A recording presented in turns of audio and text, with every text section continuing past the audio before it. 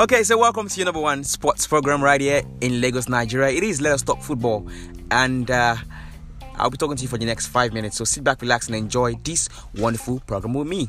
And I'm not alone. I am with Feji P. Yes, it's in the building right now. So we'll be analyzing the matches that happened over the weekend, and then giving you a bit of some juicy stories that are making the rounds. I mean, transfer stories right now. So let's start up with the Premier League, and we kick off by talking about the saddest news so far. Huddersfield, what's the word to use for them now? Second fastest team, right? Yeah, second fastest team. I actually saw it coming because those guys weren't playing nice at all, and I was expecting them to change the coach or probably do some transfers in the January transfer window, but nothing came up. So I'm not surprised. I'm not surprised at all. Now, speaking of when the season started, we had them getting players like Vieto. We had Shirley coming into that's for Fulham rather. Yeah. Fulham, they had players come over and then they didn't even do anything. Then for Huddersfield, they didn't get players though, but they have likes of Billing, who has been fantastic all season. Moy too. And then but I don't know what went wrong. But for Fulham, Fulham, they're not relegated yet, but they have players who are supposed to be grade A players. Well, for Fulham, I believe they have individual talents, but the chemistry ain't there yet. They've got zero chemistry. They brought the likes of Vieto, Shirley. Those are good players. They had the other guy who I felt, in my opinion, was overrated last season in the championship as Iran Sessegnon. Okay.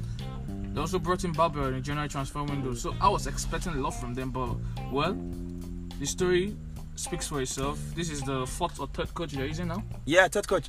Okay, now so your next team to go on the onto the championship, who do you think it is? I'm considering Fulham. Okay, now Fulham they're on 17 points right now, and they've played 32 games, 17 points. That's more like a disaster. We have the next team above them, I think, is Southampton. No, I can't really remember. But there's a team above them that they have 28 points. So it's looking so hard for Fulham to make. Well, speaking of Southampton, like you said, I believe Southampton are gathering a certain momentum at the moment with the likes of Ward-Prowse just banging in those free kicks. Yeah. And I see them surviving. But I don't just know how I see them surviving. Now, surprise team for the Premiership this season is Wolves. They've been good all season. How many matches have they lost in the Big Six? For the Big Six, a few matches though. You see, for Wolves, that's the problem I have with them. They perform very well, fantastic. Their performance against those the top 6 teams, always fantastic. But let them play against mid-table teams or lower teams, they struggle. Look at the last match, they lost. Yeah. Imagine I had Jimenez and on the FPL and Doherty, my FPL team. They gave me 2 points each. No, I think 1 point each. Yeah, 1 point each. So none of them had a yellow card. Imagine that was a very woeful performance. All right, now so let's go down to Chelsea. Chelsea, the players with the fans were saying Sarri out, and they still won that game. And then I don't understand what the fans want from Sarri. Sorry. Well, that match they won, but it wasn't convincing enough. I think the problem with Sarri is trying to force his tactics on certain players who don't fit into his tactics.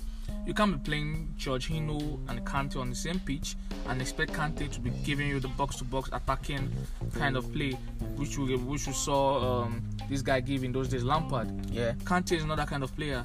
He's not a goal scorer. In short, I don't think an average of 38 games, Kante cannot produce 15 shots for you. Okay, that's true. That's true. Now, but he has Barkley on the bench who is not starting.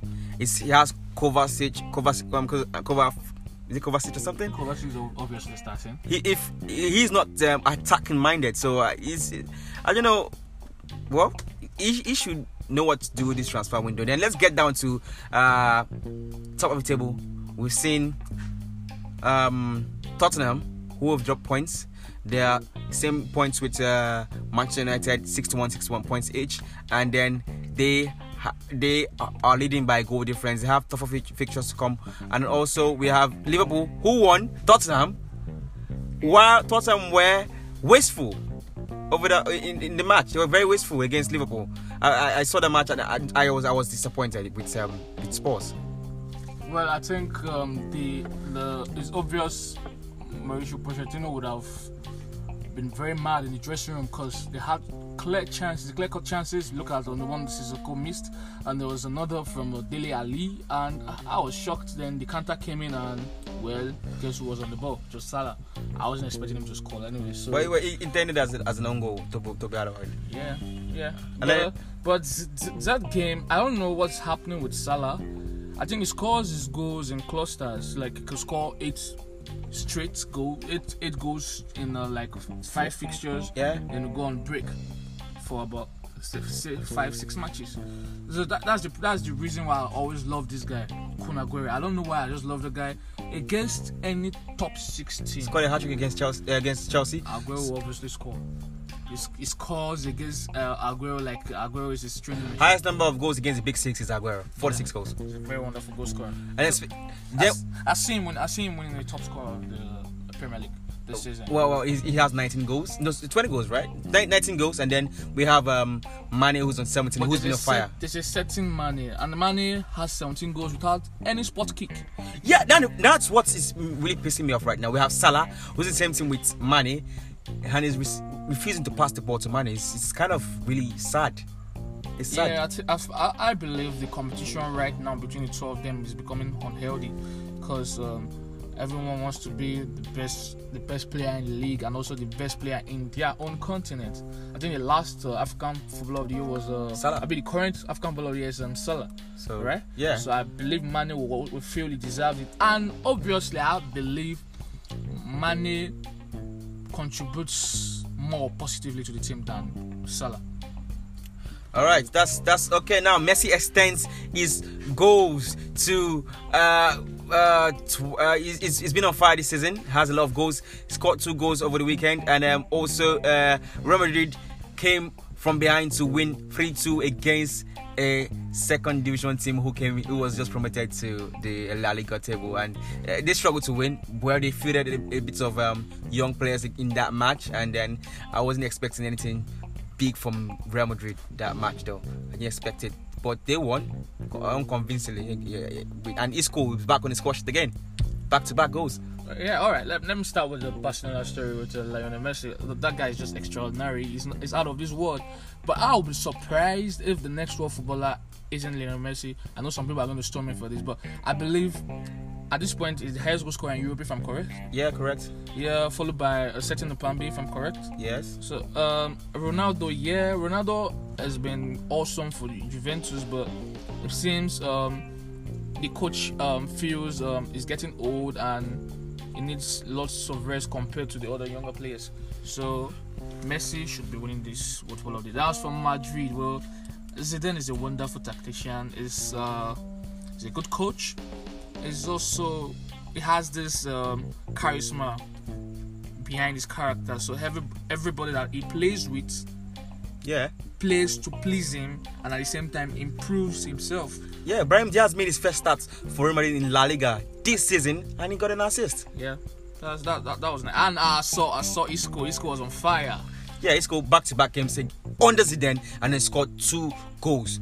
Wonderful. And remember when Solari was the coach of Real Madrid, he said you can never play for Real Madrid. He said it in the dressing room, and then you can never play for Real Madrid, and then because as long as he's the coach now. Solari's out. Yeah. Isco is playing football. Setting Solari was dropping this guy to the bench. Marcelo. Marcelo. That was just wrong. Fine, Marcelo could be playful at times in the defense, but you know what that guy provides for you. I'm speaking of Real Madrid.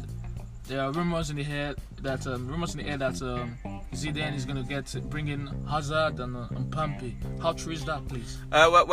For Hazard, he said before that he wants Hazard in his team, and Hazard has clearly stated before that he wants to go to Real Madrid. He said that his dream club is Real Madrid. But Mbappe, those are those rumors flying around. I can't even say for sure that he wants to get Mbappe, but he's been given as high as £500 million to get players for Real Madrid. So we're looking at maybe the new Galactico in Real Madrid this coming season. And then also, let's run this off quickly. Rumors that Herrera might be going to PSG. He's been training on Twitter since morning, and then people are saying it's about £180,000 per week. Some people are saying £20,000, and some people are saying that Ed Woodward is making the right decision by selling Herrera. I'm not too sure about that, but we'll talk about that next time we are on air. So from me to you, it is good day and Godspeed, right? All right.